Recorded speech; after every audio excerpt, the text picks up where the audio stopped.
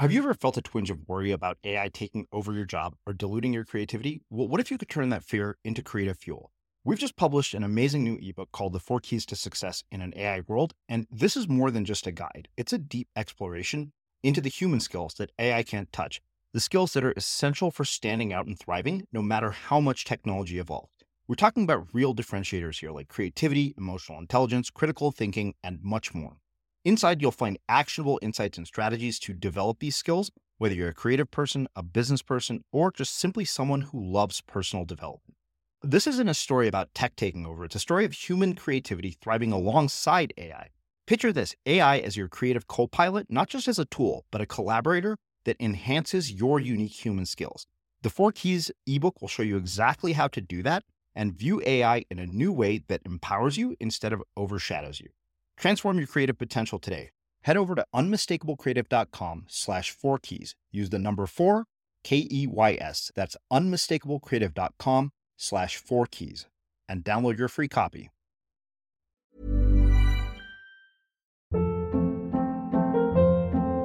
Hold up. What was that? Boring. No flavor. That was as bad as those leftovers you ate all week. Keke Palmer here, and it's time to say hello to something fresh and guilt-free. Hello Fresh. Jazz up dinner with pecan-crusted chicken or garlic butter shrimp scampi. Now that's music to my mouth. Hello Fresh. Let's get this dinner party started. Discover all the delicious possibilities at hellofresh.com. Hi, I'm Daniel, founder of Pretty Litter. Did you know cats tend to hide symptoms of sickness and pain? I learned this the hard way after losing my cat, Gingy. So I created Pretty Litter, a health monitoring litter that helps detect early signs of illness by changing colors, saving you money and potentially your cat's life. Pretty Litter is veterinarian developed, and it's the easiest way to keep tabs on your fur baby's health right at home. Go to prettylitter.com and use code ACAST for 20% off your first order and a free cat toy. Terms and conditions apply. See site for details. Life is full of what-ifs. Some awesome, like what if AI could fold your laundry? And some, well, less awesome, like what if you have unexpected medical costs? United Healthcare can help get you covered with Health Protector Guard fixed indemnity insurance plans. They supplement your primary plan to help you manage out-of-pocket costs. No deductibles, no enrollment periods, and especially no more what-ifs. Visit uh1.com to find the Health Protector Guard plan for you. There's never been a faster or easier way to start your weight loss journey than with PlushCare. PlushCare accepts most insurance plans and gives you online access to board-certified physicians who can prescribe FDA-approved weight loss medications like Wegovy and Zepbound for those who qualify. Take charge of your health and speak with a board-certified physician about a weight loss plan that's right for you. Get started today at plushcare.com/weight loss. That's plushcare.com/weight loss. plushcare.com/weight loss. Hey, it's Ryan Reynolds, and I'm here with Keith, co-star of my upcoming film, If, only in theaters May 17th. Do you want to tell people the big news? All right, I'll do it. Sign up now and you'll get unlimited for $15 a month and 6 months of Paramount Plus Essential Plan on us. Mintmobile.com/switch. Upfront payment of $45 equivalent to $15 per month. Unlimited over 40 gigabytes per month. Face lower speeds. Videos at 480p. Active Mint customers by 531.24 get 6 months of Paramount Plus Essential Plan. Auto renews after 6 months. Offer ends May 31st, 2024. Separate Paramount Plus registration required. Terms and conditions apply if rated PG. As creators, we're always on the move. Whether it's a live podcast event, a pop-up shop, or a workshop, we're constantly interacting with community, and that's where Tap to Pay on iPhone and Stripe comes in. Imagine this. You're at a live event, a listener loves your merch, or a participant wants to sign up for your course on the spot. With Tap to Pay on iPhone and Stripe, you can accept their payments right there and then, right from your iPhone, so there's no extra hardware or no delays. Total game changer. It's not just for creators. Any business owner can do this. It's about making transactions smoother and much more personal, growing your business in your way. We've been using Stripe for our products and courses for a long time, and now with Tap to Pay on iPhone, you can take your business to the next level too. So visit stripe.com/tapiphone to learn more. Remember, folks, with Tap to Pay on iPhone and Stripe, your business is always at your fingertips. It's a hard thing to figure out who you are and what you want to do. I've just watched my husband's been going through it too. He is a restaurateur, and he's been in restaurants all his adult life as a front of the house person, a manager, a general manager. He's opened some of the most prestigious restaurants in the world, like 11 Madison Park. And he has found that everybody wants him to keep doing what he's known for doing, which is tough. Like nobody is going to come up to you and invent a job for you. Mm-hmm. They're not going to come up to you and say, like, I know you've always done this, this, and this, but what if, you're an awesome, cool, talented person. What if you did this for me instead and I paid you a ton of money? That doesn't happen. So I guess what I would say is that you have to be the one to come up with your ideal job. I'm Srini Rao, and this is the Unmistakable Creative Podcast, where you get a window into the stories and insights of the most innovative and creative minds who've started movements, built thriving businesses, written best-selling books, and created insanely interesting art. For more, check out our 500-episode archive at unmistakablecreative.com. Laura, welcome to the Unmistakable Creative. Thanks so much for taking the time to join us. Oh, the pleasure is all mine. Thanks for having me. Yeah, so, you and I go way back. You were one of our very first interviews in the Blogcast FM days. And of course, I immediately took a liking to you because you said that one day I would own a hockey team, even though I don't think I'm going to own a hockey team anytime soon. But before we get into the work that you do, I want to start with a question that I've found has been very interesting and revealing. And that is, what did your parents do for a living? And how did that end up impacting the choices that you've made with your life and your career? Oh, that is a great question, because I feel like the impact has been multifold from both their choices. So one thing about my parents and their careers is that they both had a big pivot in midlife. So my dad, when I was a baby, until I was around 4, was still an industrial engineer for Eastern Airlines. Back when it existed. As a matter of fact, he still carries his Eastern Airlines ID around in his wallet and tries to use it to get upgrades when he flies. I'm not kidding you. He shows it at the counter. He says, "Hello, I am a former colleague of yours." And then he presents this ID of him with, like, the picture of him is has greasy hair and I think a trench coat. So I don't think he's ever gotten one upgrade from that. But so he was working for the airlines, and then he quit that to become a psychotherapist. Wow. When I was around 4 years old. Yeah. And that was quite a long slog, like a 10-year process of him writing his dissertation and all that. And he built a thriving practice in Manhattan as a psychotherapist. And my mom was a musicologist. She had a PhD in music. Still does. And she was working in the recording industry. She recorded artists like Joan Baez and Country Joe and the Fish? I might be mixing that up. And she was there when they turned down Bob Dylan. She was like there in the cool 60s heyday of folk recording and all that. And then she took some time off when I was a kid, just like to be a mom. And was still working part-time, but she also pivoted and found her path in children's book publishing. And she started from the very bottom. Like, she took all those tests, those kind of personality assessment tests and read What Color Is Your Parachute and did all that stuff for a while and found that she loved children's books. And she got into that field by way of like internships in her 40s, I believe. It didn't really occur to me when I was a kid how brave that was. Like to go back to work at square one and work for people much, much younger than you as their interns and then as their assistant and all that. So, the pivot on both sides has always informed my choices because I feel like I always knew that whatever I did, it didn't have to be for life. Uh-huh. Like I could make up my mind for now, and then if that didn't work out, I could choose something different later. And I've always kind of felt like, well, my parents pivoted in their mid-40s, so I have till then to figure out what I really want to do. And I think I kind of did. But also my dad being a shrink affected me in all kinds of Oh, personal trust me, levels. I wasn't going to let that go. For one thing, I don't like to share feelings because he would just try to extract them out of me. And so I hate the language of emotion. I hate the question, how does that make you feel? We would go to a movie. We would go to see Police Academy. And he'd say, how do you like the movie? And I'd say, I liked it. It was funny. And he'd say, but how did it make you feel? And then I would just run away. So just tell him to shove it. So, I think that might have turned me into a somewhat guarded person. I'm not super mushy. I don't my dad cries at everything. He's 85 and he still just bursts into tears at the drop of a hat. All you have to say is Jew.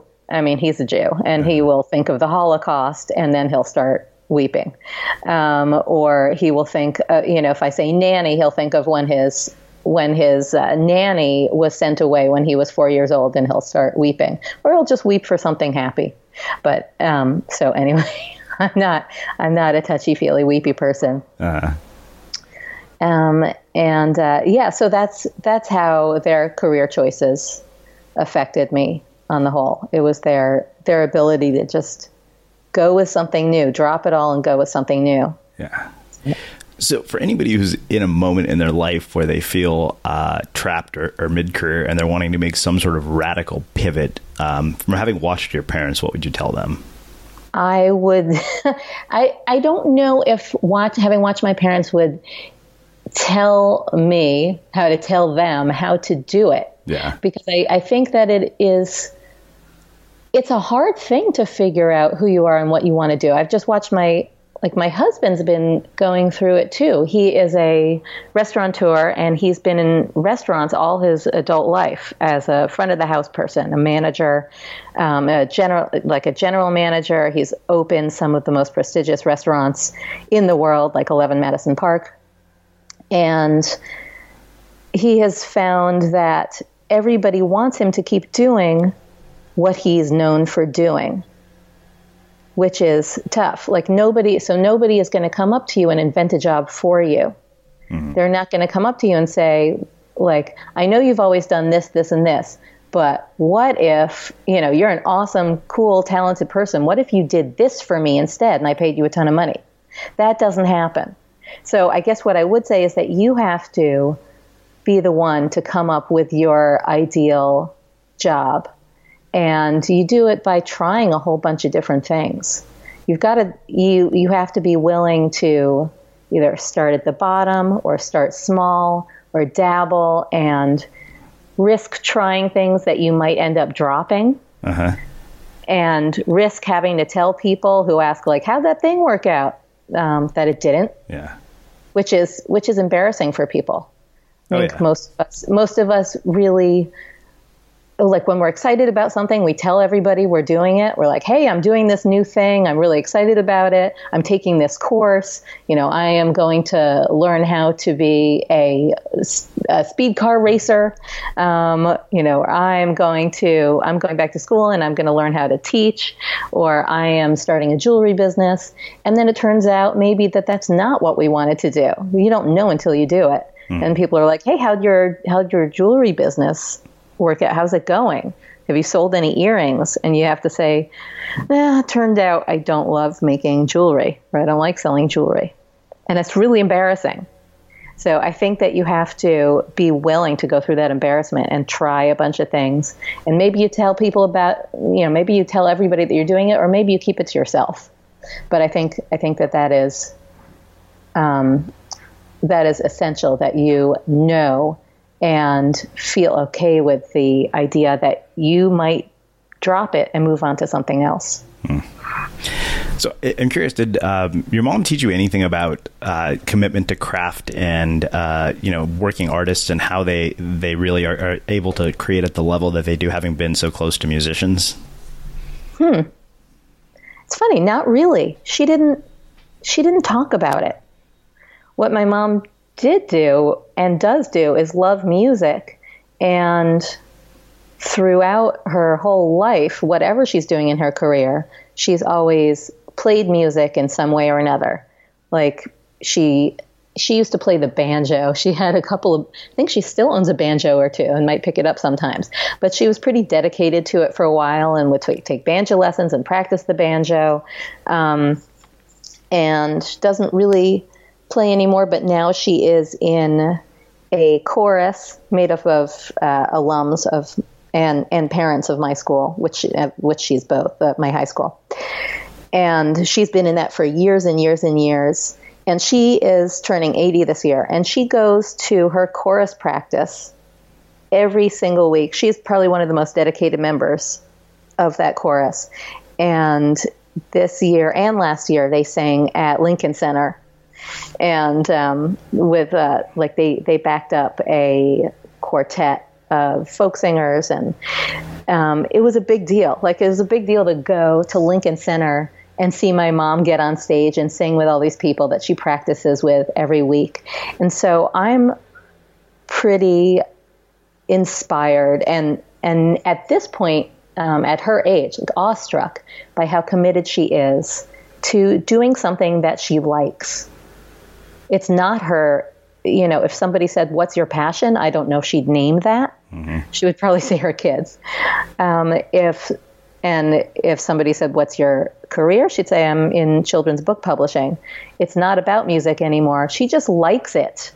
And so that kind of dedication to something that you like or love mm-hmm. is, to me, really inspiring and I'd say essential for a fulfilling life. Yeah, I think it absolutely is essential. It's funny because, one of the things that I was sort of writing about as I was wrapping up the manuscript for my book is suddenly I was like, wow, I'm done writing books for a little while. And like now there's this void in my life that has been left by this thing that has consumed me for the better part of 2 or 3 years. And I actually found myself picking up a guitar. And, one of my friends, our content strategist, he said, here's the deal. You basically create this portfolio of meaning in your life because then no one thing is going to determine your identity and self-worth because you have all these other things that actually make up your life. Wow, I love that portfolio of meaning. It's so good. I wish I'd come up with that. I'm a little jealous. Well, trust me, I'm sure you've come up with much more clever things than I have. So I think that makes a perfect transition to what I want to talk about. I'm curious how you've ended up doing the work that you do. Can you walk us through sort of the trajectory of your career and how you've ended up here? Yeah, sure. I mean, it's all pretty accidental and driven always by my stubbornness, my stubborn refusal to do things the way you're supposed to. So when I was just out of college, I think what you're supposed to do is start applying for jobs right away, like career jobs. And you're supposed to move out of your parents' house and go live independently. I stayed at home. I slept late. I went to the gym a lot, and I applied for bartending jobs because I just saw all the cash that those people were making. And I went out to bars a lot. I was not a drinker, but I went out to bars a lot. And being a bartender looked like the most fun thing you could possibly be. It's like, oh, you get to meet people, and you have all these dollar bills coming at you, and it looked really exciting. So, I applied for bartending jobs. I went to the Columbia School of Bartending, which is a total joke. It's just a reason to drink. And I went out pounding the pavement with my resume of nothing except Columbia Bartending School certificate, and somehow got a job bartending. And I was terrible at it, and I got fired. And then I got another job bartending, and I was terrible at it, and I got fired. And I knew all this time, that I wanted to do something with writing, but none of the paths looked good to me, because if you wrote books, I thought that means that you have to sit at home all day in an attic, in your pajamas or wearing a beret or something, and typing things out and ripping the paper out of a typewriter and crumpling it and putting it in the garbage can and then setting fire to it and weeping and drinking. I wish that was my book writing process. That sounds more enjoyable than mine. Well, there are no typewriters anymore, so we could cross that out. And I thought if you write for a TV show, that could be kind of fun, but it means you have to show up at work every day, and you have to move to LA. I figured, and that just seems hard, and you have to write a script to get in there. And all of the options just seemed too hard, either lonely or hard. And then one day, a friend called me from. She was working for a friend of her, like a friend of her family's, named Lisa Birnbach, who had written a book. You may be too young to know this, but it was a book called The Preppy Handbook.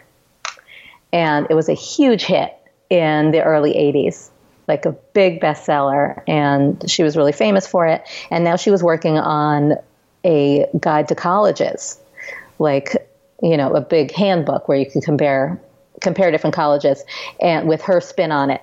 And my friend said, I'm working for Lisa on this college guide and fact checking for her, and I'm just calling schools and seeing if her info is accurate. Do you want to come in and help? She needs more people. And this was at 11 a.m. I was still in bed, and I was like, fine. This may be one chance to get paid for something that's not waiting tables or bartending. So I went in and started that day, and it was really fun. And I loved working for Lisa, and I saw what the life of a writer could be, and it could be collaborative and fun, and it didn't have to mean writing long, sloggy things. Like she wrote these books that were little bits of things, little bits of funny things. And I thought that seemed fun. And I loved calling the colleges and getting to ask questions like, is it true that you are the #1 party school? Like, can I talk to a student there and ask about the parties? And so Lisa, that worked out for a couple of months, and then we were done. And then Lisa, my boss, got hired by Spy magazine. And Spy was like this hip, cool downtown satirical publication. It has sort of, I would say it is now, like its DNA is now most in New York Magazine. But it was in its heyday at this time. And Lisa became a deputy editor there and said, maybe I can get you an internship. And she did. And this was a really hard internship to get. Everybody there was from Harvard, and the interns were serious writers. And so I spent 6 months there as an intern, and I was kind of a terrible intern because you were supposed to be pitching ideas all the time, while also, that our daily duties were like Xeroxing the gossip pack. This was before internet, mind you. So we would take like every gossip page of every newspaper, like the Post page 6, et cetera, all the gossip items, and Xerox them in one big packet every day and hand it out to all the editors. And then another of my duties was to take one editor's free books that he got. Like he got these piles and piles of free books sent to him to review. And he would give them to me in a carton and make me take them back to the Strand, which is the used bookstore on 12th Street, and get cash for them and bring it back to him. So those were the duties I could perform. Pitching ideas, I was just terrible at. I couldn't think of anything, which was really disappointing to me, and I think to the people who hired me. But someone on the ad side, like people liked me there, and someone on the ad side said, when your internship's up, why don't you come over and work for us? And I said, great, because I wanted to stay. I didn't want to leave. Like all my friends were there now, and there were great parties and everything. So I went to the ad side, and they gave me an assignment to write an advertorial for Doers. So do you know what an advertorial is? Kind of. Is it like a combination of an advertisement and an editorial in one? Exactly. So it's like when you're flipping through a magazine, and you come across an article and you're like, oh, this looks good, but it looks a little weird. It doesn't look like the magazine exactly. That's usually an advertorial. It's like a piece of content. It's branded content, basically. It's a piece of the magazine that's actually an ad, but it kind of looks like it's part of the magazine. So I got to write one for Dewar's Scotch, and so it was like this whole quiz. Do you party like your Uncle Marty? And it was kind of an assessment quiz to see if you were like just a big loser at parties, or like a stiff old uncle, and if so, you needed some Dewar's. And everybody loved how that came out, and I didn't realize I still have it. Bless my mom, she saves everything, and I've got a whole, or just doesn't clean out my old drawers. And I found a big spiral notebook, not a spiral notebook, a big binder of all my old work, like put into plastic. I'm so happy I saved it. I'm like, oh, that was good stuff. So it turned out I could write copy. Like I just didn't know what copy was until then. Mm-hmm. And so I stuck around there and wrote ad copy for them, and then segued over to New York Magazine for a little while and wrote copy there. It wasn't a great fit for me there. It was really kind of corporate, and I was like 24 years old wearing crop tops in the office and low jeans. So like, you're not supposed to walk around the office showing your midriff, and it wasn't even that flat a midriff, but it was just like, I'm not a corporate person. So I did everything I could to rebel, and I'd show up late, and my boss would always leave a message for me right at 9 a.m., like saying, hey, Laura, I'm here. I've tried to get in touch with you, but I see you're not at your desk yet. Please let me know when you get in. And I felt like I was always busted for something. So that job didn't last very long. That was a good 6 months. And I would say that is probably the longest I've spent in a corporate job, where I'm supposed to be there from 9 to 6. Like Spy was a little looser. I was able to come in there at like 12 p.m. And so, 6 months is the longest I've spent in a full-time corporate job. And after that, I had a friend from Spy Magazine who was working in promos at VH1. And like, he had just gotten this cool job and was telling us about it. I was like, what do you mean promos? What are those? And he said, well, they're the commercials, like, the little spots in between shows that tell you to watch the shows. Like, basically, I watch a bunch of TV and then write funny things about it, and it goes on the air. And I was like, oh, I have to have that job. Like, how do I get that job? That's all I've ever wanted to do, was watch TV and write little things, if anything, and get paid for it. And he hooked me up with with the head of promos at VH1. And now usually they'll say, show us your reel. And I didn't have a single spot to show. But one thing that I had been doing in between these magazine jobs is working as sort of a ringer on my friend's online bulletin board. And I'm sure most of your listeners are too young to know what a bulletin board is, but it's basically, it was like in the 90s when these internet startups came to be, they had what I guess is basically a forum. It's just a forum like Facebook is now, I guess. And, you'd post something and then somebody would post a comment on it and et cetera, and it would turn into a thread. It was just a very primitive form of it. And so a friend from Spy had hired me to write on his bulletin board, like pretending I'm just a user, and make it look like a really lively bulletin board where they're like hot conversations going on all day. So I was allowed to write about anything I wanted. So I would write about the latest episode of 90210 and the latest episode of Melrose Place. And, oh my God, I can't believe Dylan's doing drugs again. This is so exciting. And, intervention time for Dylan. That was like my favorite story arc, and I'd write about it all the time. So that must have lasted you the entire 9 years of the series. I think that's true. No, his drug arc was not that long. I wish it had been. Yeah. But my favorite episode was when Mackenzie Phillips from One Day at a Time came in and staged the intervention. And then she ended up on Celebrity Rehab years later. So anyway, so I had written a bunch of stuff about that and had conversations online about that. And so when I went to meet with this head of promos at VH1, I was like, what do I have to show her? And I printed out all these conversations, all my comments about Melrose Place and 90210. And she liked them and said, okay, you can write a promo. And that's where I got my first TV writing job.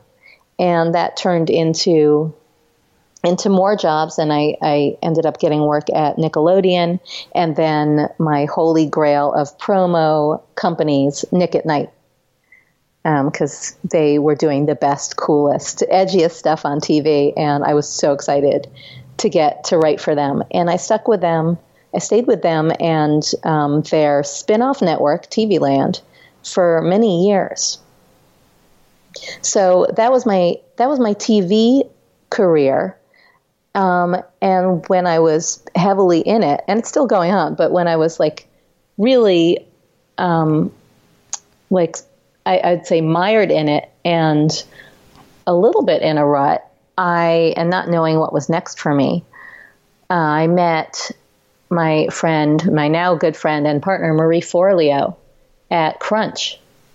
We were both in the same hip hop class, and she was just this chick. I might have told you the story before on air. She was just this chick in the front of the class who had the most slammin' body and perfect hair and the best moves. And she hit every move. And she was always chosen to be in the front when we split up the class and did it and showed each other our moves. And I could not stand her.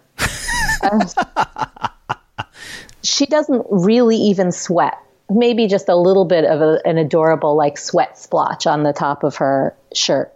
But she was just so full of enthusiasm and yay, and super good at it. That I was just like, give me a break. And then I started talking to her one day and discovered to my great disappointment that she was really nice and very likable. I was hoping she was a biatch. But I really liked her. And my husband at the time was opening a restaurant called Lever House and looking for bartenders. And she told me that she bartended. And I said, do you want another bartending gig? And she was like, yeah, I'm always looking for more work. Cause she really was. This girl would take any work. She was working day and night and was able to juggle multiple bartending jobs. And I knew she was also doing some weird life coaching thing on the side. So she went and got a job at my husband's place, Lever House. And we got to know each other there. I would come in, sit at the bar and talk to her. And we would also walk home from hip hop together. And she started teaching hip hop. And we became pretty good friends. And I guess fell out of touch for a couple of years. And then got back in touch in around 2008. And a thing to know about Marie is that she's got this crazy witchy sense. She always knows when you're up to something. She will always bust you if you're not showing up for, when I was in her mastermind, she would just call me out. She was like, are you planning to skip the first night of blah, blah, blah? Are you planning to skip the movement class? I was like, how did you know that? She's like, I could just tell. So her witchy senses somehow compelled her to call me up in 2008 out of the blue when I was feeling like I was in a total rut. I'd gotten married the year before. The excitement of getting married, not of being married, but the excitement of planning a wedding was over. I was feeling a little stuck in my career. I was feeling very complacent. Am I going to keep writing promos for the rest of my life? Is that it? Am I going to do something bigger? What is my next thing? Do I write a screenplay? Do I write a teleplay? What else can I do? And so she showed up out of the blue and was like, what are you up to these days? Do you want to get together?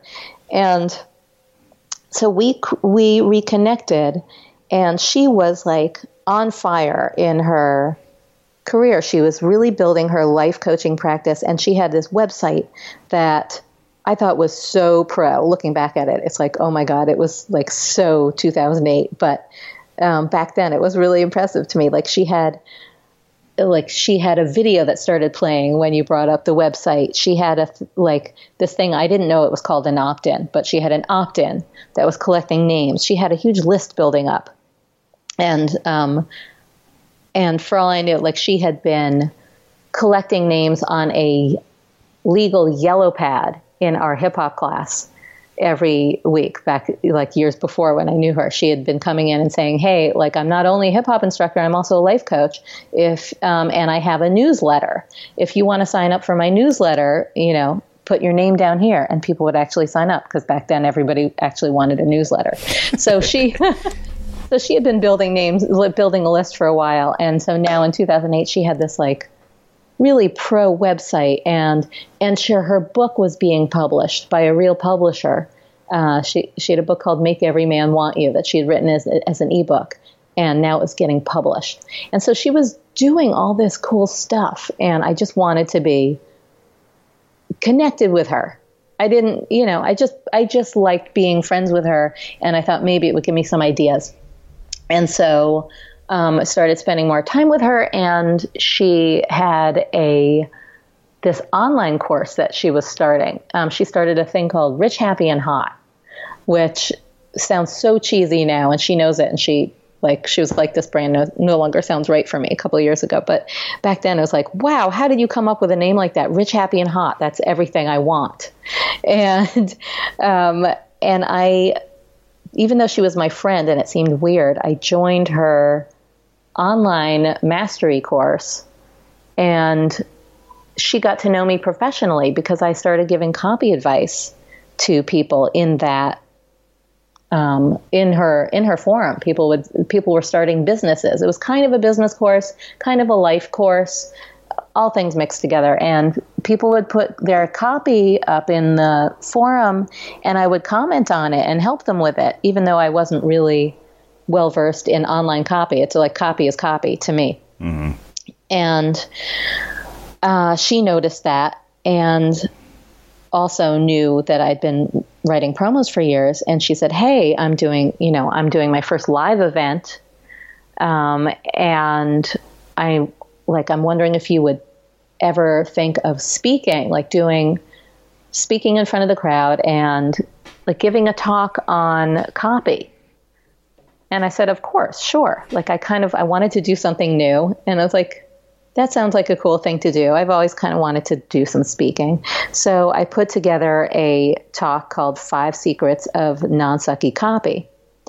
And her first live event was like 50 or 75 people in a room in the Soho House. And I gave that talk, and people started coming up to me and saying, hey, can you help me with my website copy? Like I'm trying to build a website and I don't know what to write on it. Can you help me with that? I was like, yeah, sure I can. Like I'd never done that kind of writing before, but again, copy is copy. So it's like, sure, why not? And I also knew that people tended to write terribly online. Like they just used stiff, businessy, non-conversational language. And I knew I could fix that instantly. So from that one talk, a bunch of people started asking me to help them. And I figured out what to charge them, just kind of out of the blue. Like I was just like, I don't know. And I just named a price and they paid it. And so that started me working for entrepreneurs, doing private sessions. And I was still at this time writing promos and feeling, again, like a little like, blah, like I like this, but there's got to be something more. And I think that kind of blah started to show through, and a major like 6-figure contract that I had with my biggest TV client ended in 2010. Like my boss there, or biggest client, called me in for a meeting. And I thought she wanted to talk about this project we were working on. I think one of her colleagues said, "Hey, so-and-so wants to see you after the meeting." And I said, "Aren't you coming too?" And she's like, "Nope, just you." And I felt like, there's something weird about that. Like, why wouldn't she include the whole team? And I went in there and she was like, "As you know, your contract is coming up for renewal." And I was like, "Uh-huh." She's like, "Well, we're not renewing it." And so, again, this was six figures. This was my bread and butter. Like, anything else that I was doing at the time was just a little bit of nice pocket change. It was gravy. If you asked me what I did for a living, I would say I work for this client. So that was just a big, like, punch in the gut, and feeling of like, okay, now I really have to figure out what I'm doing. Like, I'm still a promo writer, but I don't know where I make my living. So because I had these online clients and knew there were lots more of them, I put packages on my site, and people started coming and signing up and paying my full package. And I got a whole lot of clients and started building a business. I had just put up Talking Shrimp as a website, and I had really built it as a showcase for my promos.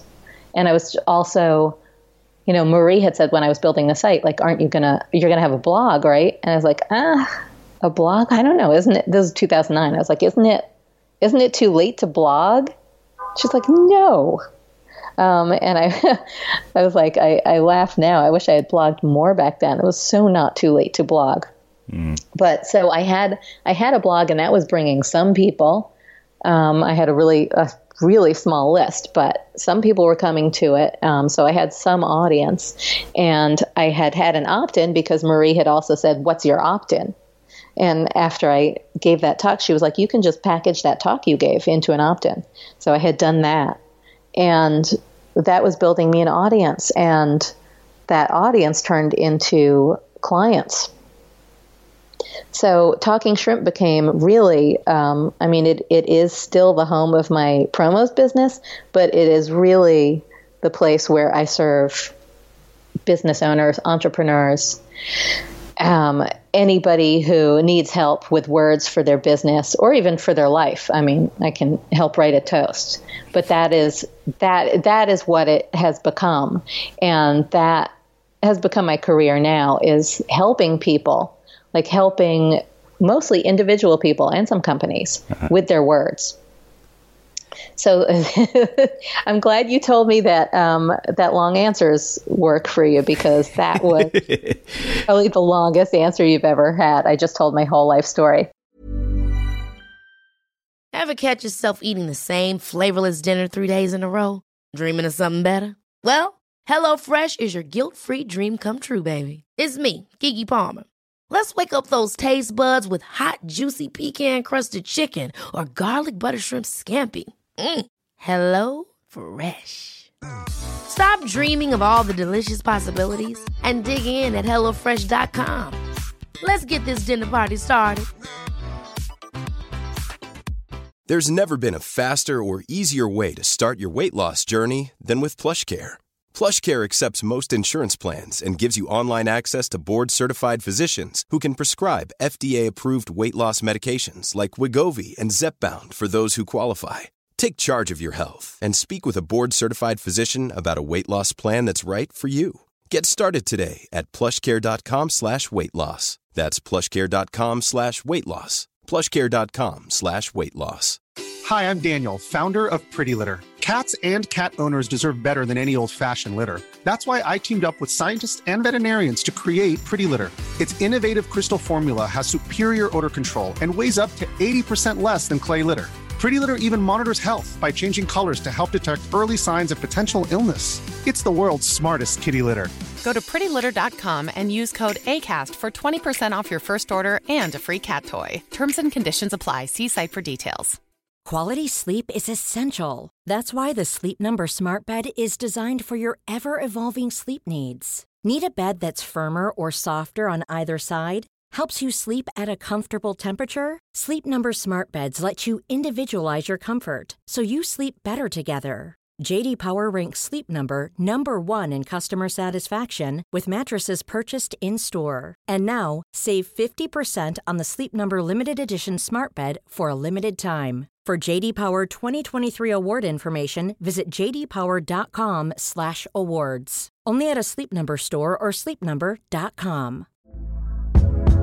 Hey there, it's Michelle Norris. I'm host of a podcast called Your Mama's Kitchen. When I travel, I'm usually looking for a way to find a taste of home when I'm not at home. And one of the things I love to do when I am at home is entertain. And Airbnb allows me to do that. When I was in California recently, I rented a house that had a great kitchen. And when we were sitting around the table, we were all thinking, we're in someone else's house. Someone could be in all of our homes as well.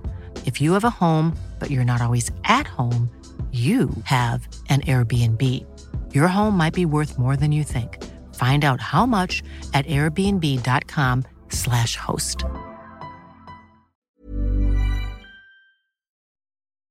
As creators, we're always on the move. Whether it's a live podcast event, a pop-up shop, or a workshop, we're constantly interacting with community, and that's where Tap to Pay on iPhone and Stripe comes in. Imagine this. You're at a live event, a listener loves your merch, or a participant wants to sign up for your course on the spot. With Tap to Pay on iPhone and Stripe, you can accept their payments right there and then, right from your iPhone, so there's no extra hardware or no delays. Total game changer. It's not just for creators. Any business owner can do this. It's about making transactions smoother and much more personal, growing your business in your way. We've been using Stripe for our products and courses for a long time, and now with Tap to Pay on iPhone, you can take your business to the next level too. So visit stripe.com/tapiphone to learn more. Remember, folks, with Tap to Pay on iPhone and Stripe, your business is always at your fingertips. Well, that raises numerous questions, as you might imagine. The first place I want to go back to is bartending, and I'm very curious if there's anything you actually learned about storytelling from being a bartender, because like when I look back at my experience of sitting in bars, I can't imagine the thousands of things that people tell bartenders over the years, and I'm curious if that's had any impact on you. You know what?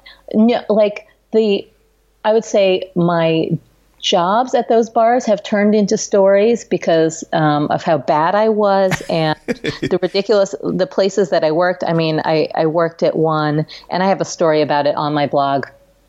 One bar that was called the Chase It Space, and it was like a disgusting, down and dirty rock and roll bar where live acts performed, including one named Gigi Allen. And I'm not going to soil your podcast with the details of what he used to do on stage. He's now dead. Combination of heroin overdose and blows to the head from his fans, because that was the kind of relationship he had with his fans. But it was a dirty, dirty place, and I got fired from there. I got fired from a bar that was that had Confederate flags up, and I had no reason to be there except it was the only place that would hire me. It was run by a Texan named Bubba who was really into balloons. He was like, if there's one thing I know, it's balloons. We're going to have balloons everywhere. We're going to show those people why they came here in the first place. It's balloons. There's, and he was really not into giving, what do you call them, buybacks. Like most bartenders make their living from, somebody buys a bunch of drinks, you buy them back a drink, you give them a free drink. And I wasn't allowed to do that. So I made lousy tips. And one day I gave a free beer to the bar back, who I thought, he works here, he deserves a beer. And I got fired for that. But I would say I did, the people who came to my bars where I worked were not big storytellers. They were either drunks or post-college hoes, and ordering woo-woo shots and asking for Steve Miller and wearing big clips in their hair and frosted lip gloss, or just weirdos who would hit on me and invite me to Turkish dinner, even though they weren't Turkish. And and then leave when I said no. So I did not know how to work those jobs. I didn't know how to be a great bartender, and I guess how to flirt enough that I would get tips without buying them free drinks. Uh-huh. So I hate to disappoint. I would like to say I heard the best. I heard the best stories, and from all walks of life. I did get all walks of life in there. I mean, I got doormen who would come in right after their because I had the lunch shift, which was for losers. The doormen who would come in right after their shift ended in the morning, wait outside until we were open, and come in the second we opened our gates, so they could, so this guy could have his liquid lunch. And people who'd come in from sex clubs where they worked and throw darts in the day,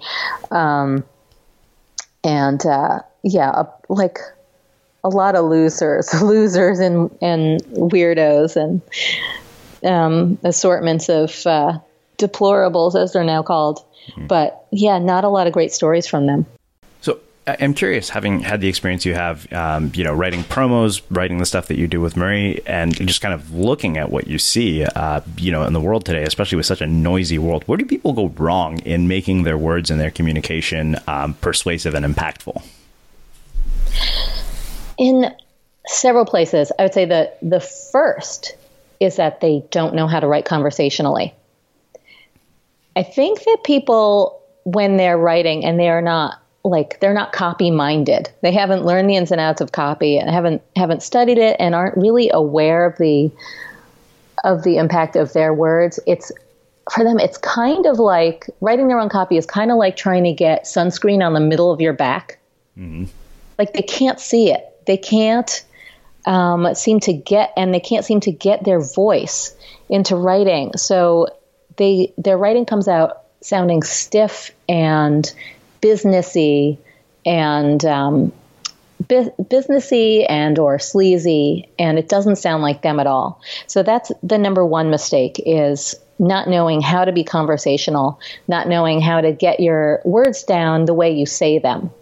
I like to think of it as copy talking, not copy writing. Mm. So people think writing, and they either put on their imaginary beret or their working girl shoulder pads jacket and imaginary briefcase and start writing like that. So that's, I'd say, mistake number one. Mistake number two is that they wrap their writing in what I like to call verbal bubble wrap.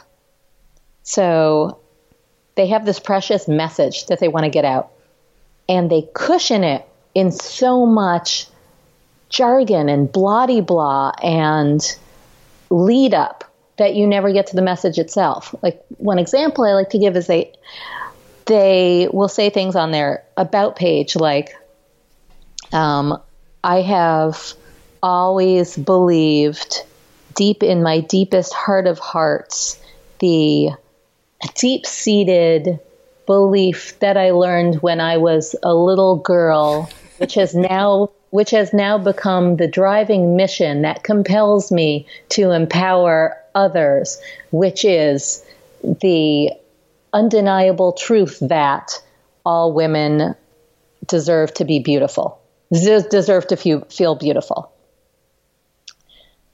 And you could just shorten that to all women deserve to feel beautiful. Uh-huh. But it's just wrapped in all this gobbledygook that you never get to that. You never get to what's inside all the bubble wrap, because your eyes glaze over reading all that bland cushioning. Mm-hmm. So that's just poor use of real estate, basically.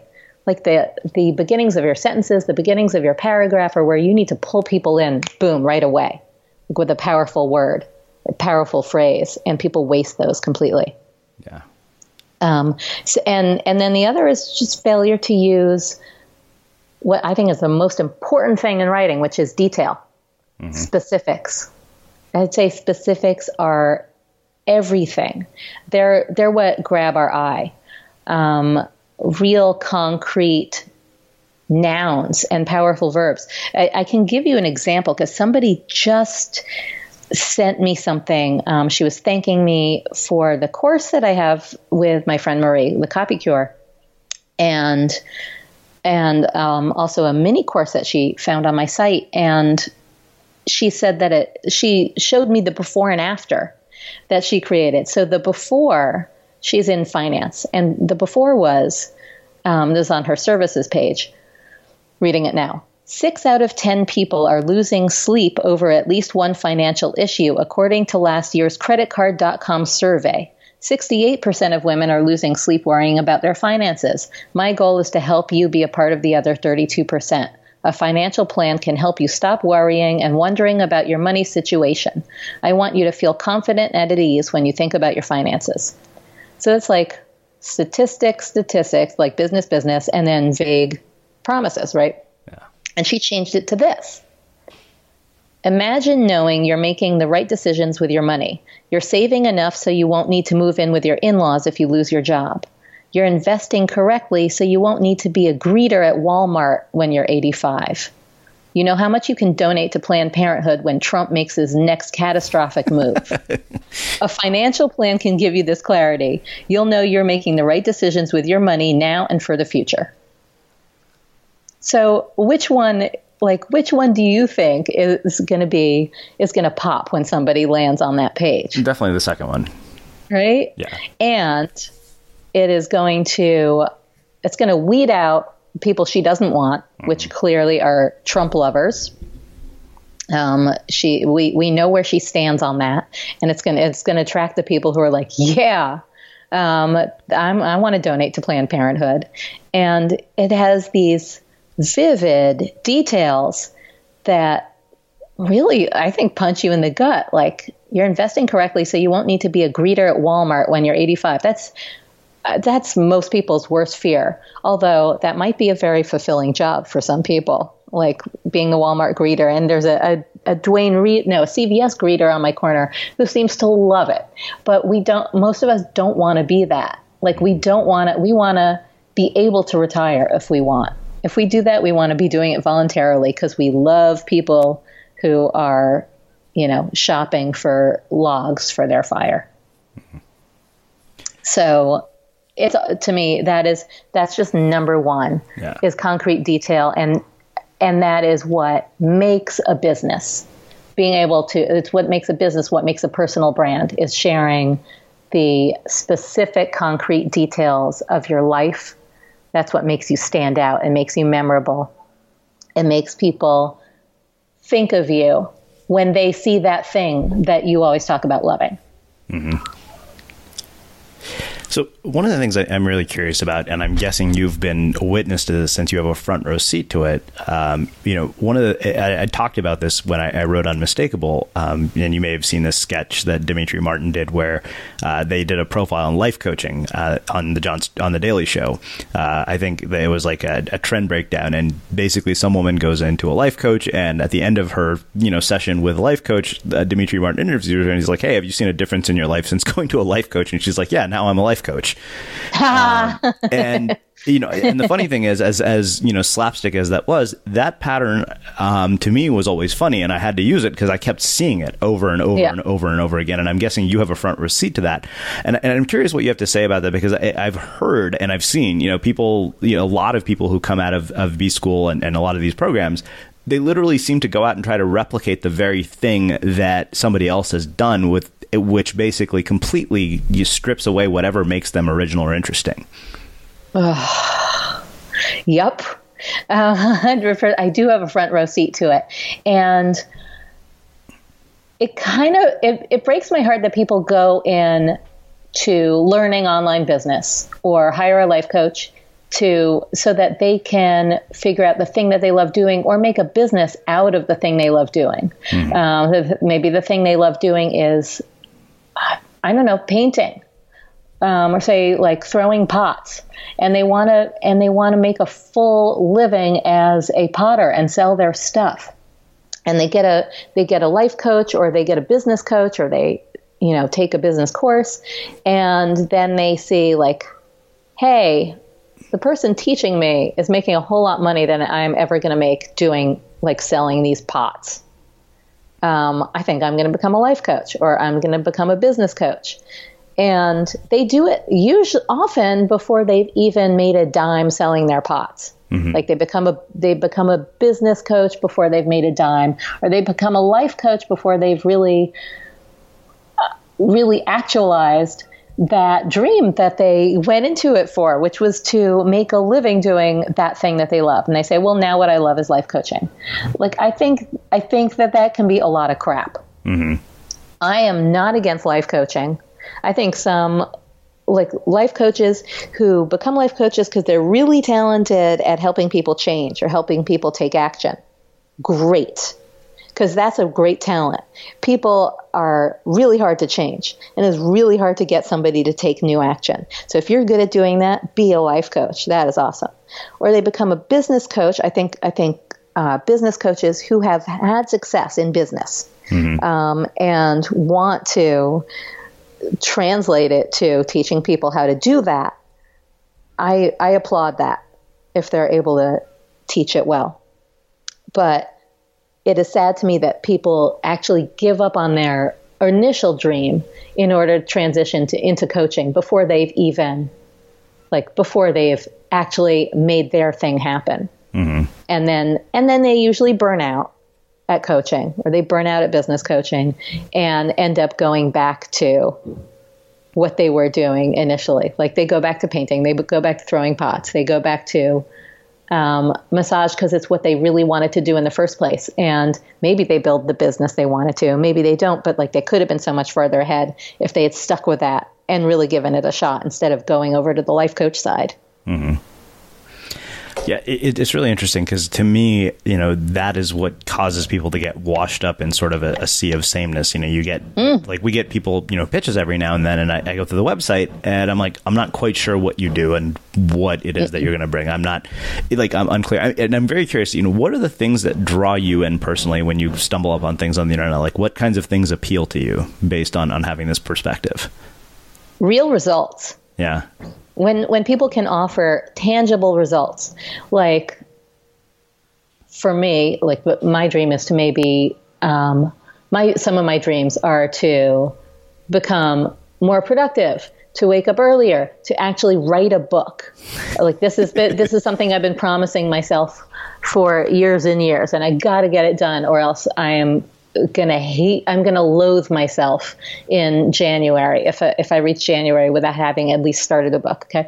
But so if I were looking for somebody who coaches in that area, if I saw over and over, people saying, I will empower you to become, I will empower you to step into your greatness and actualize your dreams and become your best you, and live your best life. And they don't even credit Oprah. I'm like, blah, blah, blah. Everybody says that. If I see someone who says, I've helped 1,400 people to write the book that they've been saying they'd write for 10 years, and they wrote it in 2 weeks, and I'll do that for you. Great. Now now you caught my attention. Mm-hmm. You offer a real result. If you have a track record and results and they're tangible, I'm there. If all I see are testimonials from people saying, I loved working with Srini. He, after our hour together, I felt clear and empowered like never before. I can't wait to see what happens. Okay, I would never work with that type of person, so... Right. Yeah, I hope not. But that's most of the testimony that I see. Yeah. Is I feel so great after our hour. I can't wait to see what happens. Or I feel like a world of possibilities has opened up. Let's see what the future will bring. Like, I'm not compelled by that. People can get inspired anywhere. Uh-huh. You can get inspired from listening to a podcast. You can get inspired from reading a book. Just the feeling of inspiration doesn't really go anywhere. So, and neither does the feeling of empowerment or the feeling of passion or being self-actualized or spirituality. I feel so spiritual now. Oh, great. What are you going to do with it? Yeah, you're speaking my language. Yeah. And also mindfulness. The thing is, there are some people who do want to feel things, and they might be attracted to that. I would say there is a growing number of people who just want to feel something. So there's a market for that. There's a growing number of people, I guess, who want to spend the day more mindfully and feel like the most mindful person on the block. I don't understand that, but I think there are those people. But for me, that somebody who promises you that you're going to feel more mindful after working with them is they are in the discard pile. Note to self, let's not put that anywhere in anything that we write. No. So yeah, that's what I have to say about the sea of sameness. I could probably go on all day, but as you know, I will. Well, I think that this makes a really fitting end to our conversation. Like I said, I wanted to have you back because I knew there was just so much to your story that we didn't get to talk about last time. But I want to finish with my final question, which is how we finish all of our interviews at the Unmistakable Creative. And given your background, I'm very curious to see how you'll answer this. What do you think it is that makes somebody or something unmistakable? I'd say having a point of view and a personal spin on everything you do. Unique one. Yours. And a refusal to be like everybody else. Well, I think that makes an amazing end to our conversation. Where can people learn more about you and your work? At talkingshrimp.com. Awesome. And it's spelled like it sounds, Talking Shrimp. Awesome. And for everybody listening, we will wrap the show with that. Thank you for listening to this episode of the Unmistakable Creative Podcast. While you were listening, were there any moments you found fascinating, inspiring, instructive, maybe even heartwarming? Can you think of anyone, a friend or a family member who would appreciate this moment? If so, take a second and share today's episode with that one person, because good ideas and messages are meant to be shared. Hi, I'm Daniel, founder of Pretty Litter. Cats and cat owners deserve better than any old-fashioned litter. That's why I teamed up with scientists and veterinarians to create Pretty Litter. Its innovative crystal formula has superior odor control and weighs up to 80% less than clay litter. Pretty Litter even monitors health by changing colors to help detect early signs of potential illness. It's the world's smartest kitty litter. Go to prettylitter.com and use code ACAST for 20% off your first order and a free cat toy. Terms and conditions apply. See site for details. Hi, I'm Daniel, founder of Pretty Litter. Cats and cat owners deserve better than any old-fashioned litter. That's why I teamed up with scientists and veterinarians to create Pretty Litter. Its innovative crystal formula has superior odor control and weighs up to 80% less than clay litter. Pretty Litter even monitors health by changing colors to help detect early signs of potential illness. It's the world's smartest kitty litter. Go to prettylitter.com and use code ACAST for 20% off your first order and a free cat toy. Terms and conditions apply. See site for details. Ever catch yourself eating the same flavorless dinner 3 days in a row? Dreaming of something better? Well, HelloFresh is your guilt-free dream come true, baby. It's me, Keke Palmer. Let's wake up those taste buds with hot, juicy pecan-crusted chicken or garlic butter shrimp scampi. Hello Fresh. Stop dreaming of all the delicious possibilities and dig in at HelloFresh.com. Let's get this dinner party started. When you make decisions for your company, you look for the no-brainers. If you have a lot of mailing to do, Stamps.com is the ultimate no-brainer. Use the Stamps.com mobile app to mail everything you need to keep your business running with up to 89% off USPS and UPS. Make the same no-brainer decision as over 1 million other businesses with Stamps.com. Use code PROGRAM for a special offer. That's Stamps.com, code PROGRAM. The secret to summer-ready skin is here. Osea's #1 best-selling Undaria Algae Body Oil, clinically proven to instantly improve skin elasticity and transform dry skin to silky, soft, and unbelievably glowing. Its signature scent of freshly squeezed grapefruit, cypress, and mango mandarin transports you to sun-kissed summer days. Get healthy, glowing skin for summer with clean, vegan skincare from Osea. Get 10% off your first order site-wide with code GLOW at OseaMalibu.com. Have you ever felt a twinge of worry about AI taking over your job or diluting your creativity? Well, what if you could turn that fear into creative fuel? We've just published an amazing new ebook called The 4 Keys to Success in an AI World, and this is more than just a guide. It's a deep exploration into the human skills that AI can't touch, the skills that are essential for standing out and thriving, no matter how much technology evolves. We're talking about real differentiators here, like creativity, emotional intelligence, critical thinking, and much more. Inside, you'll find actionable insights and strategies to develop these skills, whether you're a creative person, a business person, or just simply someone who loves personal development. This isn't a story about tech taking over. It's a story of human creativity thriving alongside AI. Picture this, AI as your creative co-pilot, not just as a tool, but a collaborator that enhances your unique human skills. The 4 Keys ebook will show you exactly how to do that and view AI in a new way that empowers you instead of overshadows you. Transform your creative potential today. Head over to unmistakablecreative.com/4keys. Use the number 4, KEYS. That's unmistakablecreative.com/4keys and download your free copy.